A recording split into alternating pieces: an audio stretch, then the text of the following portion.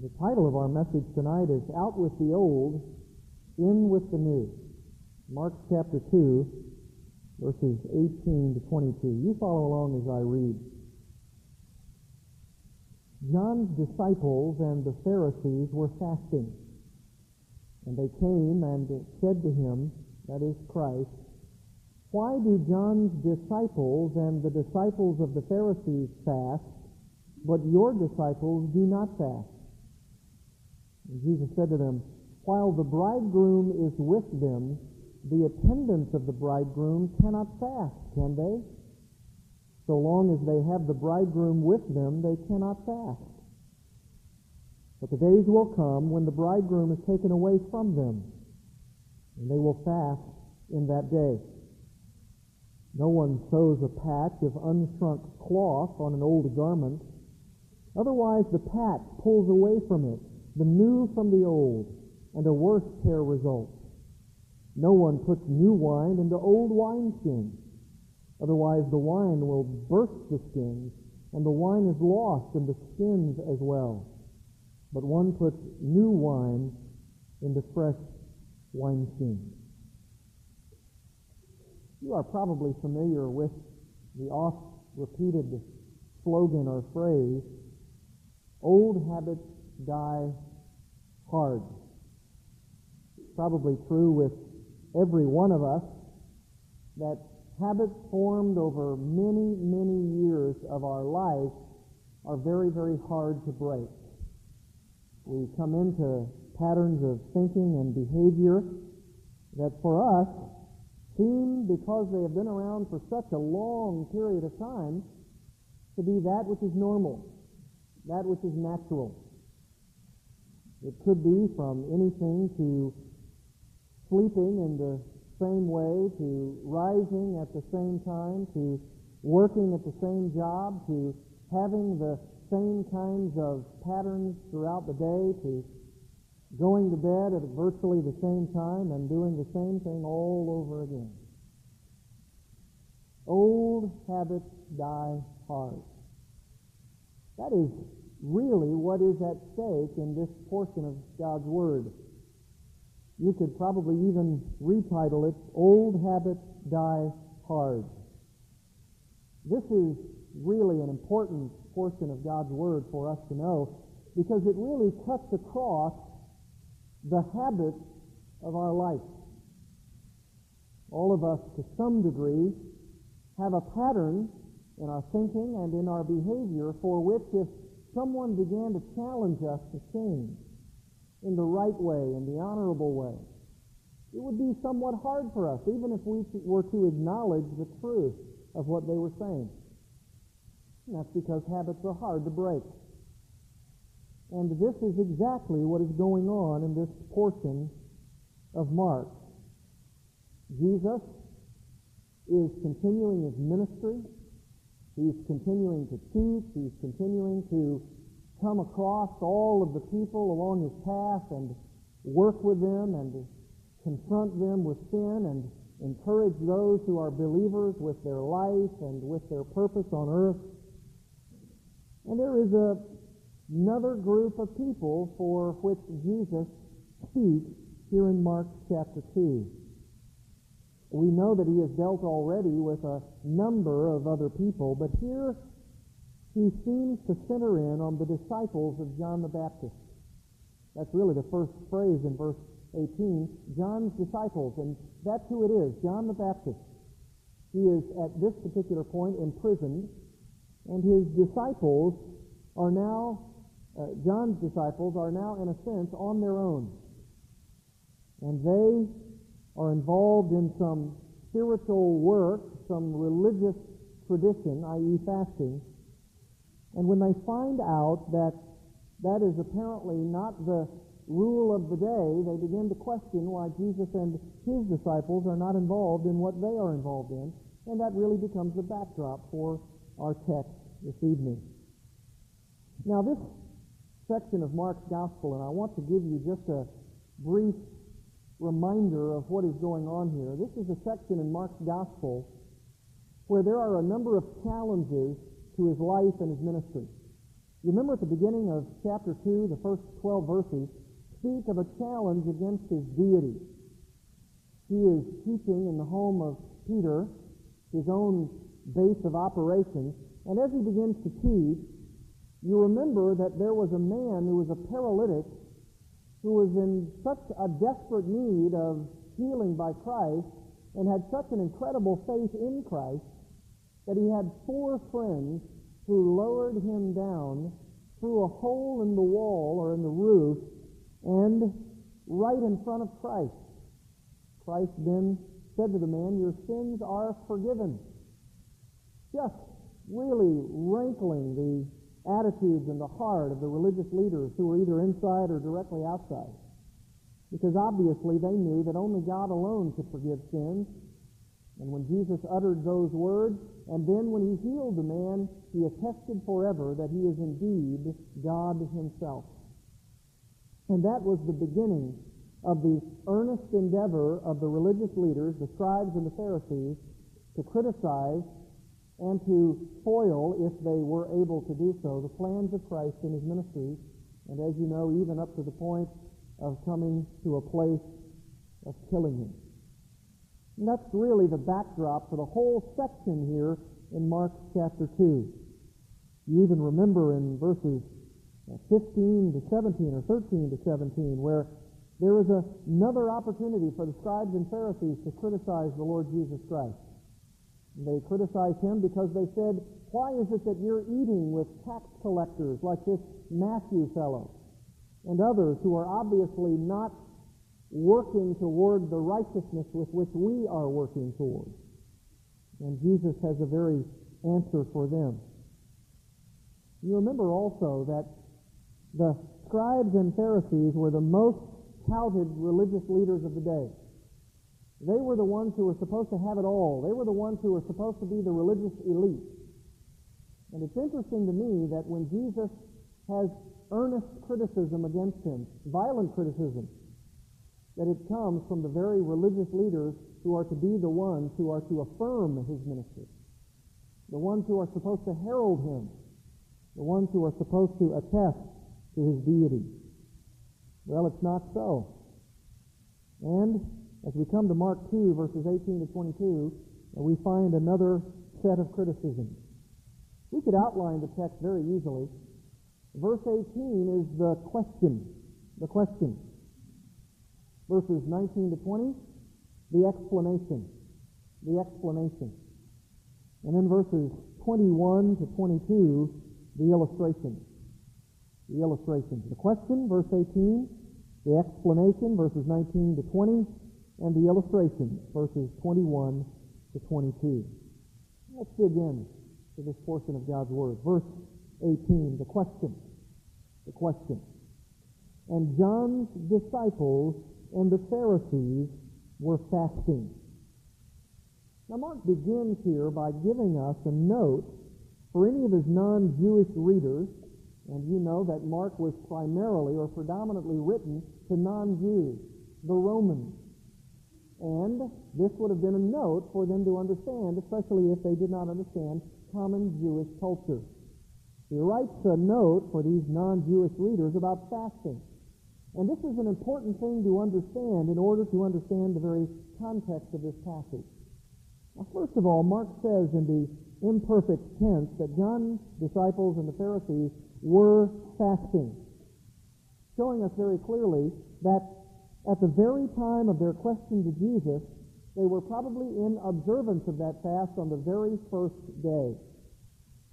And this was a regular part of many Jews and their religious life, this idea of fasting, and fasting at a regular time.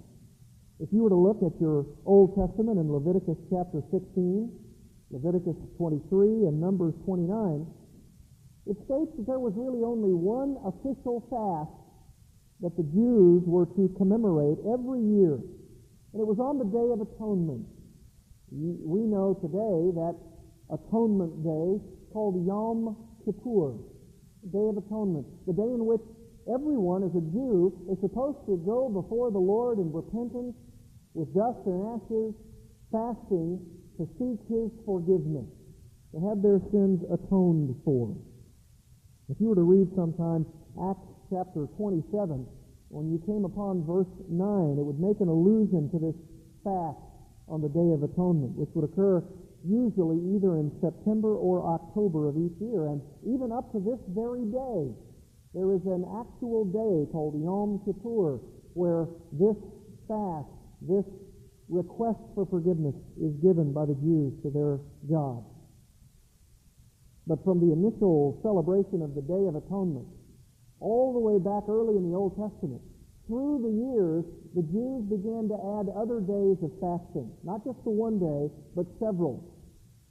And it's very interesting that as the years roll on, these fasts begin to multiply.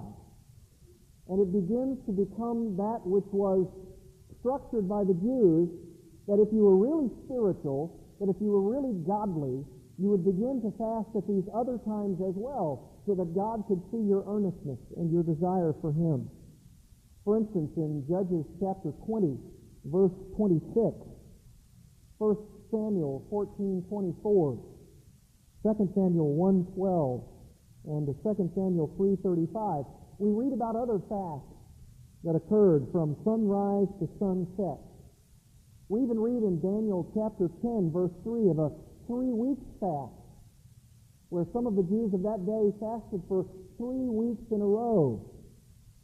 In Exodus 34, and Deuteronomy 9, and 1 Kings 19, it even speaks of a 40-day fast, where there would be a fasting for 40 straight days. We even know that Jesus himself fasted for 40 days in the wilderness, right? There's even in Zechariah chapter 7, a 5th and 7-month fast day, where they would fast for the entire month for 2 months. And then there was a fast in the 4th and 5th and 7th and even 10th month. I mean, they began to fast very, very regularly and very, very often.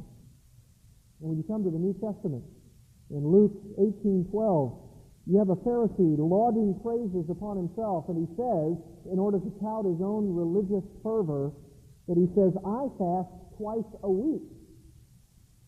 I mean, it went from a one-day fast at the Day of Atonement to regular, systematic fasts, even to now a Pharisee saying, I even fast every single week and twice a week at that. There's even a Jewish law book, a commentary on the Jews' interpretation of the law called the Didache. Didache is simply a word for teaching. And they were very, very specific interpreters of God's law, or so they thought. And so they wrote a book called the Didache, and it shows that most pious Jews, if you were really serious about your Lord, you would fast on Mondays and Thursdays of every week to enhance your relationship to God. And this is probably what that Pharisee had in mind. He was fasting every Monday and every Thursday. So, here are some Pharisees who see this rabbi, Jesus, which would have been a very common name of the time. They know he's different than the other rabbis because they've seen all of his miracles. They've seen all of his healings from Peter's house. They know that Peter's mother-in-law had been healed. They know that this paralytic had been healed instantly, raised down the roof by his friends. Someone told me a couple of weeks ago after I preached that message, I think it was 4 male nurses, and they were just trying to get rid of him. I said, well, maybe. Then again, maybe not. And they see all of these things that this Jesus, this rabbi, is doing and teaching. And as he teaches, he has disciples after him, you know, Simon and Andrew and James and John. And as they come, and as they observe this rabbi teaching, there are others who are beginning to follow, namely the disciples of John the Baptist and the disciples of the Pharisees. And notice that it is not simply the disciples of the Pharisees, specifically now grouped together in a very unique way, probably very unique, and so unique that it does not really occur outside of the Gospels. That is, the disciples of the Pharisees and the disciples of John the Baptist coming together to ask the question of Christ. It says, and John's disciples in the bottom part of verse 18. Now you know the context here. Jesus had just really, in a sense, given this man, Matthew, this tax collector, a call to discipleship. And remember just what happened just after he called Matthew to be with himself? Matthew then took Christ to his house, a very big house, and he brought in some of his friends, and they were beginning to have a feast, right? They're beginning to eat. And that's what it tells us in verse 15. And it happened that he was reclining at the table in his house, and many tax collectors and sinners were dining with Jesus and his disciples, for there were many of them, and they were following him. And as it was, in this case, in the part of Christ's life where these detractors are very ready to pounce upon him, there are these Pharisees and scribes who are following him all over the place, looking for ways to question him and criticize him. And it says, when the scribes of the Pharisees saw that he was eating with the sinners and tax collectors, verse 16, they said to his disciples, "Why is he eating and drinking with tax collectors and sinners?" Now there's probably a very valid question in the sense that they're wondering, he's not doing it the way our own rabbis are doing it. Remember, we covered that last time. He's not doing it the way we would do it. We are untouched by sin. We are untouched by these filthy tax collectors and these sinners who are not following God's law. But there may be another question there. And I think that comes to us in verse 18. John's disciples and the Pharisees were fasting, and they came and said to him, "Why do John's disciples and the disciples of the Pharisees fast, but your disciples do not fast?" Now remember the context.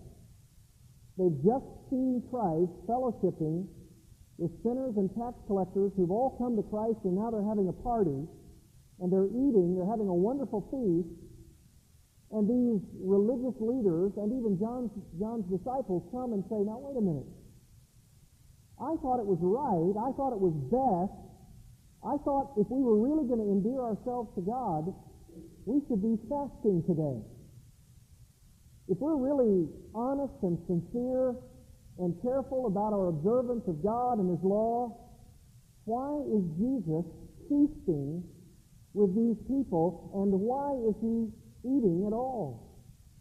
This is really supposed to be for us an opportunity to fast. It could have even been on that Monday or Thursday, whichever day it might be. And this would have been a day that the Jews would say, we're not supposed to eat today. If we're not supposed to eat, then why is this rabbi eating, and why are his disciples eating with him as well? Now apparently, this would have been a somewhat sincere question. You know that John's disciples are not like the disciples of the Pharisees. They are earnest, and they are rightfully earnest. They've been discipled by John the Baptist himself. He hasn't led them astray. He hasn't led them away from the Messiah. He has led them to him, right? Do you remember that scene in the prison where the disciples of John the Baptist go to him and they ask him this question? Is this Jesus, this one who is teaching and healing, is he the one? And then John the Baptist turns around and says, here's what I want you to do. I want you to go back to this Christ, go back to this Jesus, this rabbi, and I want you to ask him this question. Are you the one? Are you the expected one, or should we look to someone else? Remember that? And so they did. And when they went back and asked Jesus that very question, what did he say? He said, go back and tell John this. The blind received their sight, the lame walk, and the prisoners, those who are captive in their sins, have the gospel preached to them. He'll know it. And you've often, and I'm sure I've done that in the past, asked myself the question, did John the Baptist, was he vacillating in his faith? Was he questioning whether or not this truly was the Messiah? And the answer is no, not at all. John the Baptist knew who Jesus was. Even at the baptism of Jesus, the Spirit of God descended like a dove, and even the voice from heaven, from God the Father himself, spoke very clearly and said what? This is my beloved Son. Hear him. And John the Baptist received a direct revelation from God that this man was in fact Jesus Christ. John knew it. He didn't question that. The issue was one of transition. The disciples of John needed to look at their ministry with John as being over.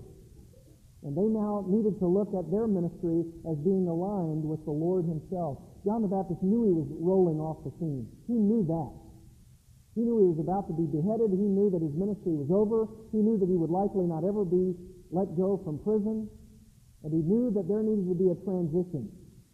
His disciples, his way of thinking, his life, now looking at these disciples and telling them, you need to now put your life in the hands of this rabbi, this teacher, Jesus Christ. And yet this transition is not fully complete, is it? There could very well be some within this band of disciples of John the Baptist who wouldn't be so sure. I can understand that. You had been giving all of your life to the study of God and his Word, and if you had a teacher like John the Baptist, it wouldn't be so easy, would it? It wouldn't be so easy for you or me to say, all right, I was looking at this man for my spiritual sustenance and growth. He was my shepherd. He was my prophet. He was all that I needed to show me the way to God. And now he's gone. Who do I look to? Where do I go? And the disciples of John the Baptist are now, in a sense, stifled, questioning in their minds, where should we go? What should we do? Who should we align ourselves with? And apparently, after John's imprisonment, the disciples of John the Baptist, they kept in their small little band. They didn't disperse. If you were to read in Matthew chapter 11 and Mark 6, Luke 7 and John 1, they all speak of John's disciples as a little band of followers. We don't know how many there were, but we know that there were quite a few. And it may have been that they didn't follow John's aim of preparing themselves to receive the Messiah, just like John the Baptist did. So they're questioning, they're wondering. In Luke 5:33, the parallel passage in the gospel account, Luke adds in this account on fasting that in addition to fasting, John's disciples were making supplication. Not just fasting, but also they were praying fervently. And they might have even been praying this: Lord, should we follow this man, Jesus? Is he the one we're to look to? Should we do all that we can to disband our little group and now follow Christ? In fact, in Matthew's account, he says that it was actually the disciples of John the Baptist who asked Jesus this question. In our text, we don't really see it. All it says was, and they came and said to him, and it appears as though it's both John's disciples and the Pharisees, and that's certainly true, but apparently the ones who articulated the question were the disciples of John the Baptist. They wondered, what is going on? It doesn't seem like you are doing that which is consistent with all of our forefathers and all that we're doing. We're fasting on Mondays and Thursdays, and we're praying for the Messiah to come. We're looking for the Holy One. John the Baptist has told us to be steadfast and immovable. What do we do? Are you the one that we're to follow? And if so, why aren't you fasting? This is a fast day, not a feast day. And I'm sure that there is in their hearts an anguish. I don't think they're coming and criticizing Christ. I think they're coming with an honest question. And when they come with this very, very honest question, we see the explanation in verses 19 and 20. Look at it. And Jesus said to them, while the bridegroom is with them, the attendants of the bridegroom do not fast, do they? Now that is a very provocative question. While the bridegroom is with them, the attendants of the bridegroom cannot fast, can they? So long as they have the bridegroom with them, they cannot fast. What is he saying? What are you talking about? You ever read your gospel accounts of our Lord and his work, and you come across a statement like that, and at first glance when you read it, you say to yourself, like I do, I have no idea what that means. I don't have any idea what that means. We're talking about fasting here, aren't we? We're talking about fasting and prayers and Jesus' disciples and the disciples of John the Baptist and the disciples of Pharisees, and they ask a question about fasting, and all of a sudden Jesus starts talking about a wedding. What is he referring to? Well, it's very simple, really. In the history of the Jewish culture, both Old and New Testament, weddings were something that were very, very common in the time. You know it. You can't scarcely read your Bible and read of accounts of weddings, of ceremonies, of brides and of bridegrooms. It was a very, very festive and fun and wonderful time when there was a wedding ceremony in the land of the Jews. And Jesus, knowing that and being the master teacher that he is, brings us an illustration of his own that speaks of the very thing that would answer their question, and only in a way that they would clearly and unmistakably understand what he's talking about. I'll show you. When God is said to be the bridegroom of his covenant people, who are the bride, Jesus picks up on that theme and says the same thing in his teaching, and in fact, John the Baptist himself picked up on that theme. Turn in your Bibles to John chapter 3, and I'll show you. This is fascinating to me. John chapter 3. And this is the real answer to this question, I believe. The disciples of John the Baptist would have known exactly what Jesus was referring to. And this is the perfect answer for them. In John chapter 3, it says in verse 22, "After these things, Jesus and his disciples came to the land of Judea, and there he was spending time with them and baptizing.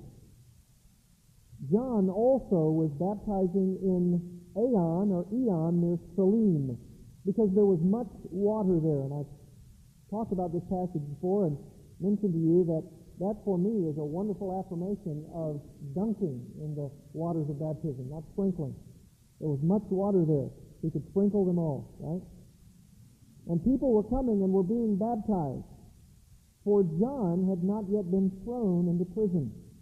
Now notice this, and remember the context of Mark 2.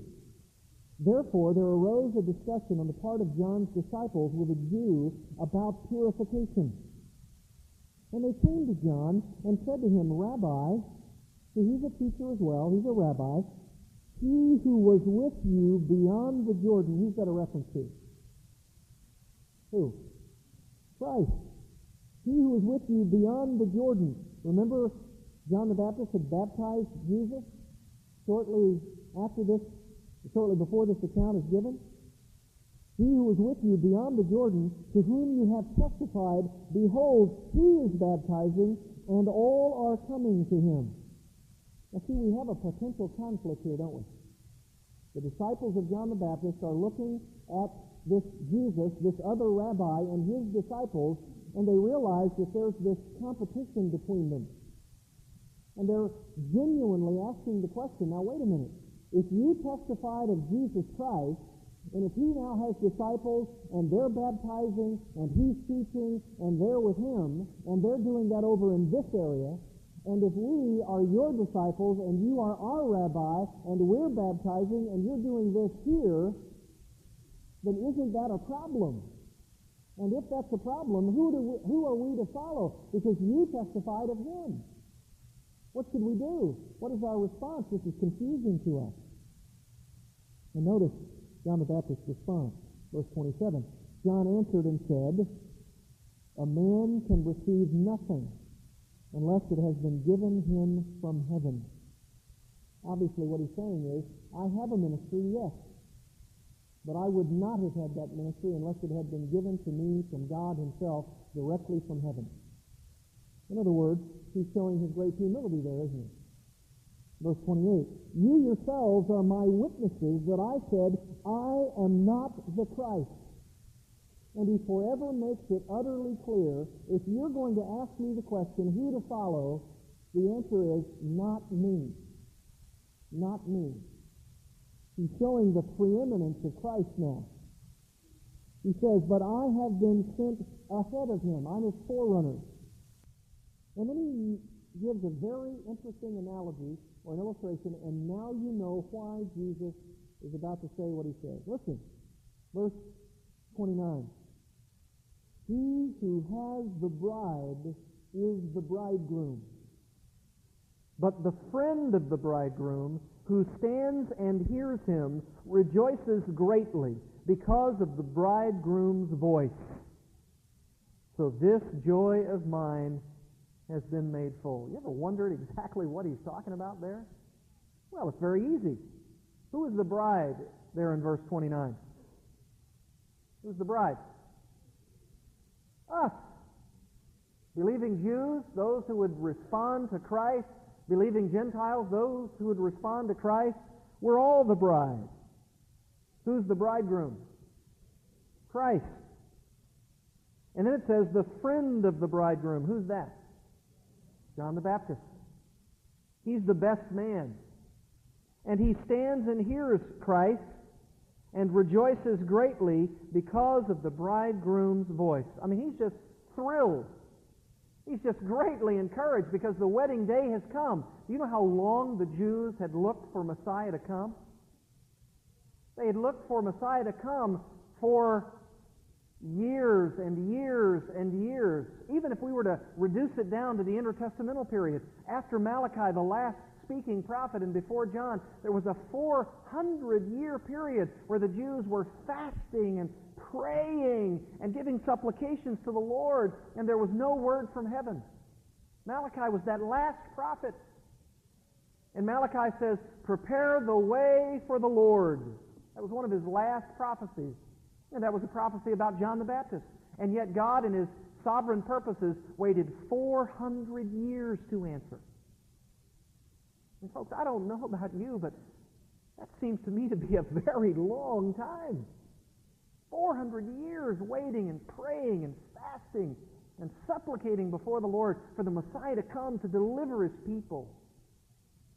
And John the Baptist comes on the scene, and he has such a unique and different ministry that people were saying, is he the one? Boy, it sure seems to be different and unique, and he's calling for repentance, and the Messiah is going to call for that, and he's going to do so out in the wilderness. And the Bible says in Hosea that God will come to his people from the wilderness. This must be the man. And his disciples are running after him, and they're following him as the rabbi. And now they see this other guy coming on the scene with his disciples and doing baptisms and all of these teachings. And they're saying, is he the one? I thought we were following you. Are you the one? Is he the one? Who's the one? And he says very clearly, I am not the one. I am a forerunner. And I want you to know that the bridegroom has come. The day is here. The wedding feast is to begin. And I'm just the friend of the bridegroom. I'm just the best man. And in stark contrast to the world, John the Baptist might even say something like this, I may be the friend of the bridegroom, I may be the best man, but I'm really not a very good one at that. Because notice what he says in verse 30. He must increase, but I must decrease. Boy, just a tremendous humility. And he says, what you need to do is you need to understand that I am only one in the bridal party. That Christ himself is the bridegroom. Now go back to Mark 2. Now you know, with that kind of background, they were to understand exactly what Jesus is speaking of. They ask the question, he gives the answer. While the bridegroom is with them. Who's them? The disciples. While he is with them, the attendants of the bridegroom cannot fast. So long as they have the bridegroom with them, they cannot fast. These were these male friends of the wedding. And here's what they were responsible to do in that time. They, as the wedding party, and it's somewhat true today, they would be responsible for making sure that everything was ready so that the bride nor the bridegroom had to do anything. They were responsible for all of the logistics. They were responsible for making sure that the entire feast was ready. And they normally did it at the house of the groom. And you know that there was an elaborate thing. They didn't have just a one-day wedding ceremony like we have. Did you know that they had a week's worth of celebration? Now we would say, let me get married and let me get out of here, right? They didn't do that. What they did was they had an entire week of celebration. And the friends of the bridegroom were responsible for making sure that all of the preparations were ready, especially at the groom's house. And they even, on the road leading to the groom's house, wanted to make sure that it was all decorated. Everything was ready. And now the bridegroom has come, and they had the responsibility of providing whatever was necessary for the wedding and for all the arrangement. And there was great joy. There was tremendous exhilaration. Weddings were one of the most wonderful things of that time. And when it happened that way, and when a wedding for a week long of the actual wedding itself, of the ceremony, and all the preparations leading up, did you know that that particular time, when that occurred, everybody who was involved in the wedding party did not have to fast. They were not called upon to fast during those times. They needed to have all of their strength, all of their right processes, and so they were suspended from these fasts. That was the culture of the day. So the disciples of Jesus are here. They're the friends of the bridegroom, and they're getting everything ready. They're the wedding attendants. And when they stand close to him in the wedding processional, they're in charge of everything and don't have to fast. In other words, this is not time for fasting, it's time for feasting. And they had all kinds of food ready at the wedding. I mean, it was incredible. They would kill the fatted calf, and they would get everything ready, and they would have merriment, celebration, music, and dancing. They might have even had some clapping, who knows? The disciples of the Lord were not mourning, they were laughing and loving all of the things that were involved. And with that answer, Jesus jerks them away from their tradition, away from the old, and obviously to the new. And it was a wonderful time. William Hendrickson says, "The bridegroom's attendants fasting while the feast is in progress? How absurd! The disciples of the Lord mourning while their master, the Lord Jesus Christ, is performing works of mercy, and while words of life and beauty are dropping from his lips, how utterly incongruous." In other words, with all the celebration that the bridegroom has arrived. And frankly, even though the wedding ceremony included the bride, in that culture, the biggest issue was the bridegroom. When the bridegroom comes, that means that it is now confirmed that the bride can be married. The bridegroom comes, and when he comes, why should we do anything else except love and laugh and have joy and food and fellowship together? It's not time for fasting. And these guys shouldn't have got hung up in the least about fasting. There are a number of passages in the Old Testament which also speak of this, that when the wedding ceremony is there, everything falls by the wayside because of the joy and celebration. No time for mourning, time for laughter. The groom is standing at the door, and the response is, "Let him in. Let him in. This is the time." And then Jesus turns the corner yet again in verse 20. Look at it. "But the days will come when the bridegroom is taken away from them, and then they will fast in that day." And he really brings us back to a centrist position. He's not saying that there is frivolity. He's not saying that there is absolutely no reason for there never to be fasting again. He's simply saying this is a time frame for which there is no fasting, but fasting will come again. And when will it come? And when will it be most necessary? When the bridegroom is taken away from them. And like a thunderbolt, he hits them with the appropriate time to fast again. And what is this a reference to? You know that this is actually a reference to the cross? The little phrase there, "taken away," is used other places in the Bible to talk about a violent removal. When the bridegroom is violently plucked violently removed from you, then this will be the time to fast. Then there should be fasting in that day. He's saying, don't mourn when the bridegroom is here. That's the time for celebration. But there's going to come a time when the bridegroom is going to leave. And when he leaves, when he's violently removed, that's the time you ought to fast. There's going to come a day when he's going to be violently removed from you. And did you know that that is an exact fulfillment of Isaiah's prophecy in Isaiah 53 on the suffering servant? Verse 8 says this, by oppression and judgment he was taken away. Same phrase. There's going to be a time when fasting is appropriate. And when that day comes, fasting will be the right response. You see, Jesus wasn't condemning fasting here.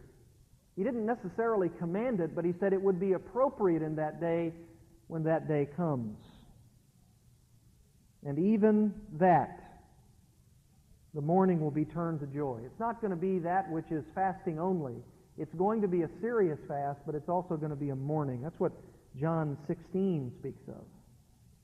And in case they didn't get the analogy, he uses another one in verses 21 and 22. Notice he says, no one sews a patch of unshrunk cloth on an old garment.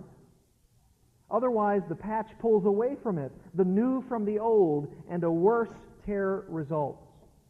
What he's saying is very simple and what they would have understood very readily.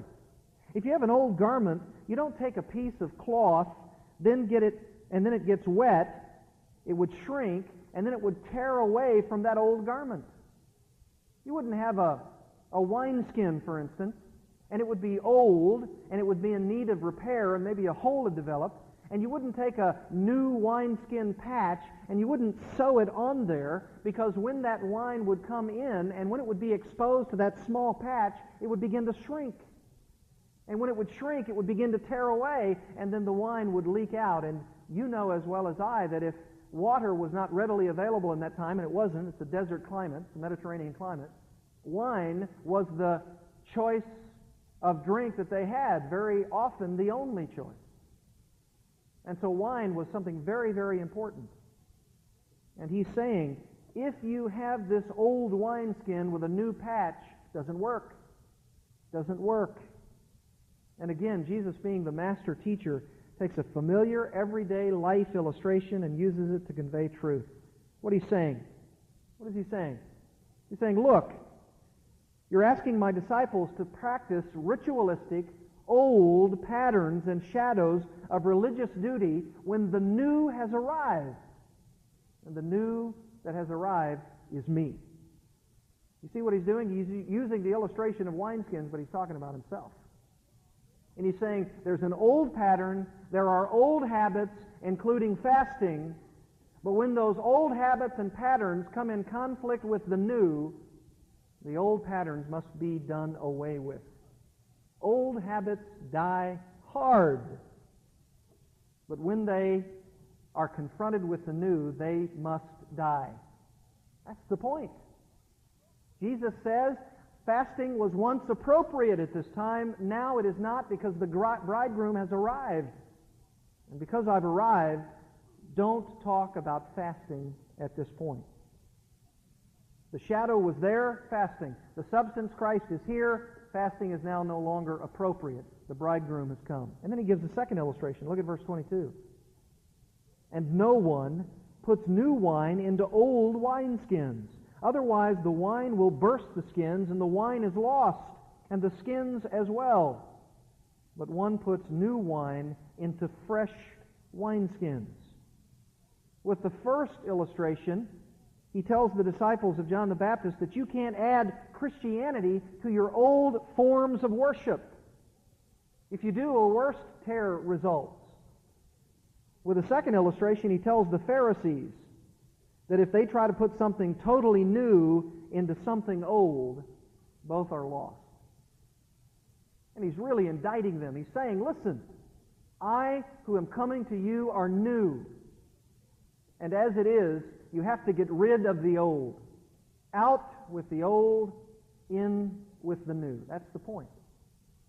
No one can combine the ritualistic forms of Judaism and mesh it with Christianity. It doesn't work. Boy, isn't that a message for our day? Any kind of religion, any kind of supposed worship of God, any kind of ritualism, any kind of approach to a God who has specifically laid down that there's a time when the bridegroom will come, and when that day comes, out with the old, in with the new. Whatever I thought was my way to God must pass in my thinking. Old habits must be done away. Christ is here, and I must place my faith in Him. By the way, when he says new there, he uses the word kainos, which means new in quality. It's not Judaism of old, it's Christ in the new. Instead of old fastings that have no joy, they must be replaced with the new life of love and mercy and obedience. One of the commentators on this passage says it this way: thus, it is not possible to confine to the structure of the old legalism the vitality of the new experience produced by faith in Christ. In other words, out with the old, in with the new. In the new, fresh wine of Spirit-filled Christianity were to be poured into the old, dry, rigid wineskins of legalistic Judaism, both Christianity and Judaism would perish. The Christian movement could not remain a sect of Judaism and survive. The freedom of the Spirit would burst the restraining bonds of legalistic Pharisaism, but there was danger that both would perish in the process. Jesus was clearly indicating that His gospel must find expression in a new movement. Jesus is coming along then and saying, it's not the Judaism of old, it's the Christ of the new. It's not all of your fasting and all of your rituals and all of your supposed spirituality. It is now Christ. It is me. I'm the bridegroom. I'm here. And you must worship me. Don't just fast for fasting's sake, he's saying. If I've come, the fasting is to be done away, and the worship of the bridegroom has come. And he's not saying he's abolishing the law. He said, I didn't come to abolish, but to fulfill. Here's the fulfillment standing right before them. And I think John the Baptist's disciples received the picture. The text doesn't readily tell us, but we know this. If they were really, truly following the one whom John the Baptist was pointing, they found him. They found him. As we close tonight, let me ask you some questions. There are myriads of people, and you may be a part of some of those in their thinking, who believe that by going to church, by doing the things that your parents did and their parents before them and their parents before them, and all of the things that would be bound up in what they think is right and ready in order to receive that which God would have, that may be the old. And it may very well need to be replaced by the new. Just going to church, just sitting in a pew Sunday after Sunday, maybe even involved in religious activity, maybe even reading your Bibles, maybe even praying, maybe even fasting with supplication, may have actually caused you to be farther away from the new than ever before. If you haven't seen Christ in all of your religious endeavor, it means nothing. It merits you nothing. But if you are a person who is seeking the arrival of the one who can deliver you from your sins, the bridegroom is here. He's come. Now, this is, in our time, post-cross, an opportunity for fasting and prayers. But it's not the old, it's the new. It's a thankfulness that the shadow has dissipated and the substance have come. Christ Himself has done His work already on the cross. See, they were looking at it pre-cross. We're looking at it post-cross. Christ has already come. He's already made atonement. And you need to get in on that. You need to be a person who responds not with the old, but with the new. Christ has come to give us a new and living way, the Bible says. And you and I are in desperate need of the new. We're in desperate need of seeing those old habits which die hard abolished in favor of a real and new and vital relationship with Christ. Now, there are some of you that no doubt are in that category. But there are some of you that say, no, I have already put away the habits and patterns of the past, even if it were from the religious way. I've come to Christ, I place my faith in Him. Let me ask you a question. Do you have joy in your heart at the coming of the bridegroom? Could you be like Jesus and His disciples at that moment? Can you imagine the rich and lovely festival of this wedding, Jesus being the bridegroom? Do you have joy at knowing that Christ is one day going to return? Are you having the joy and celebration of the wedding feast? Boy, I meet Christians often, at least those who profess, seem to have this long, drawn face, and they don't seem to be experiencing the joy of the Lord. Did you know that if you're on your way to heaven, there is one day going to be a wedding feast called the marriage supper of the Lamb? And it's going to be the wedding of the bridegroom and the bride, and we are that bride. And we're going to be one day invited and confirmed with our ticket in hand that we can be a part of this glorious celebration. That just brings me great joy. Great joy at knowing that we have been asked by the bridegroom himself to be his bride. What a tremendous thing.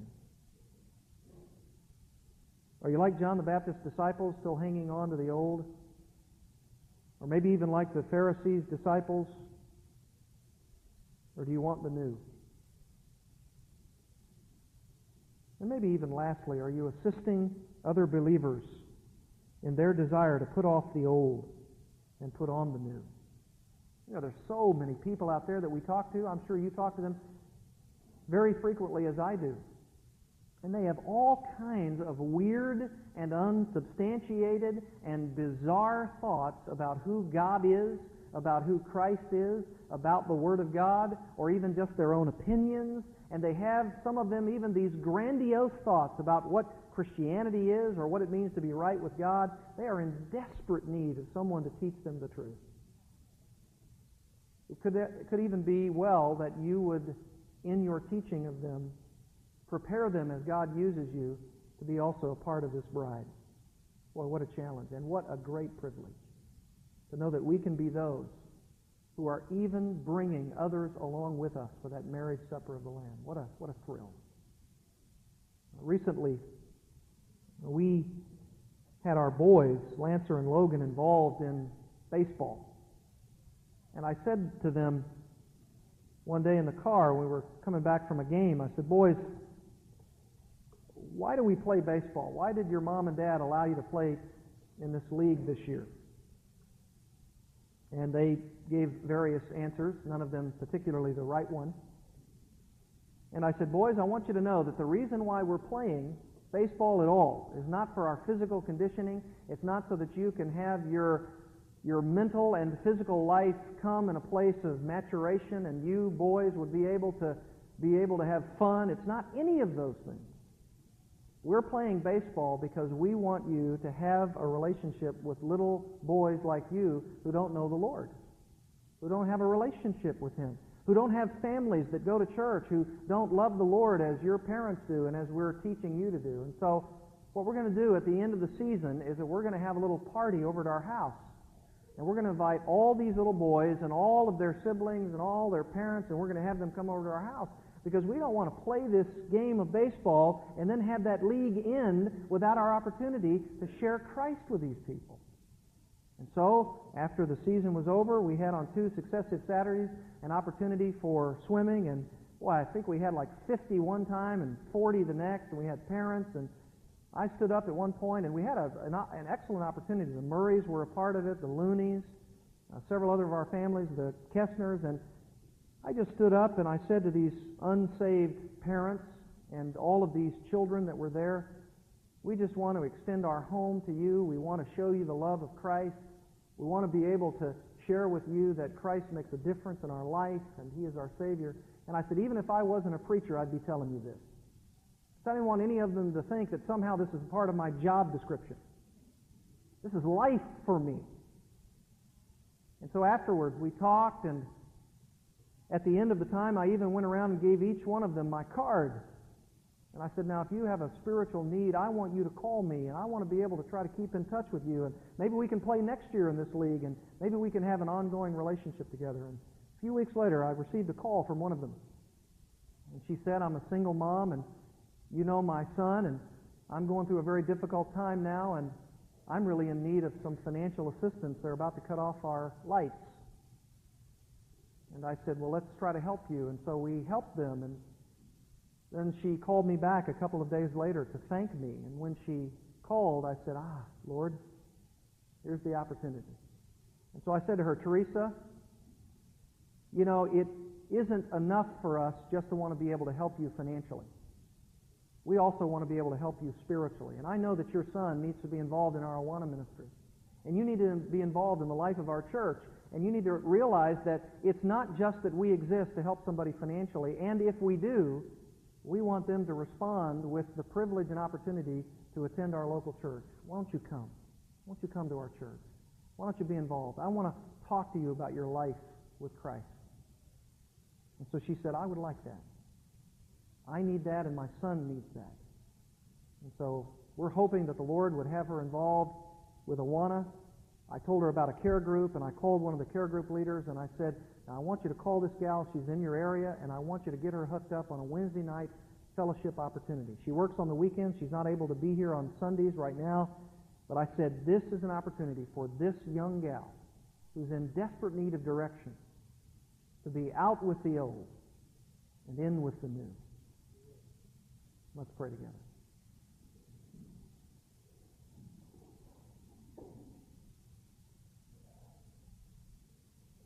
Our Lord Jesus, you were such a wise teacher when you were on earth. These disciples of John the Baptist, we have no reason to believe that they were anything other than innocent men asking a real question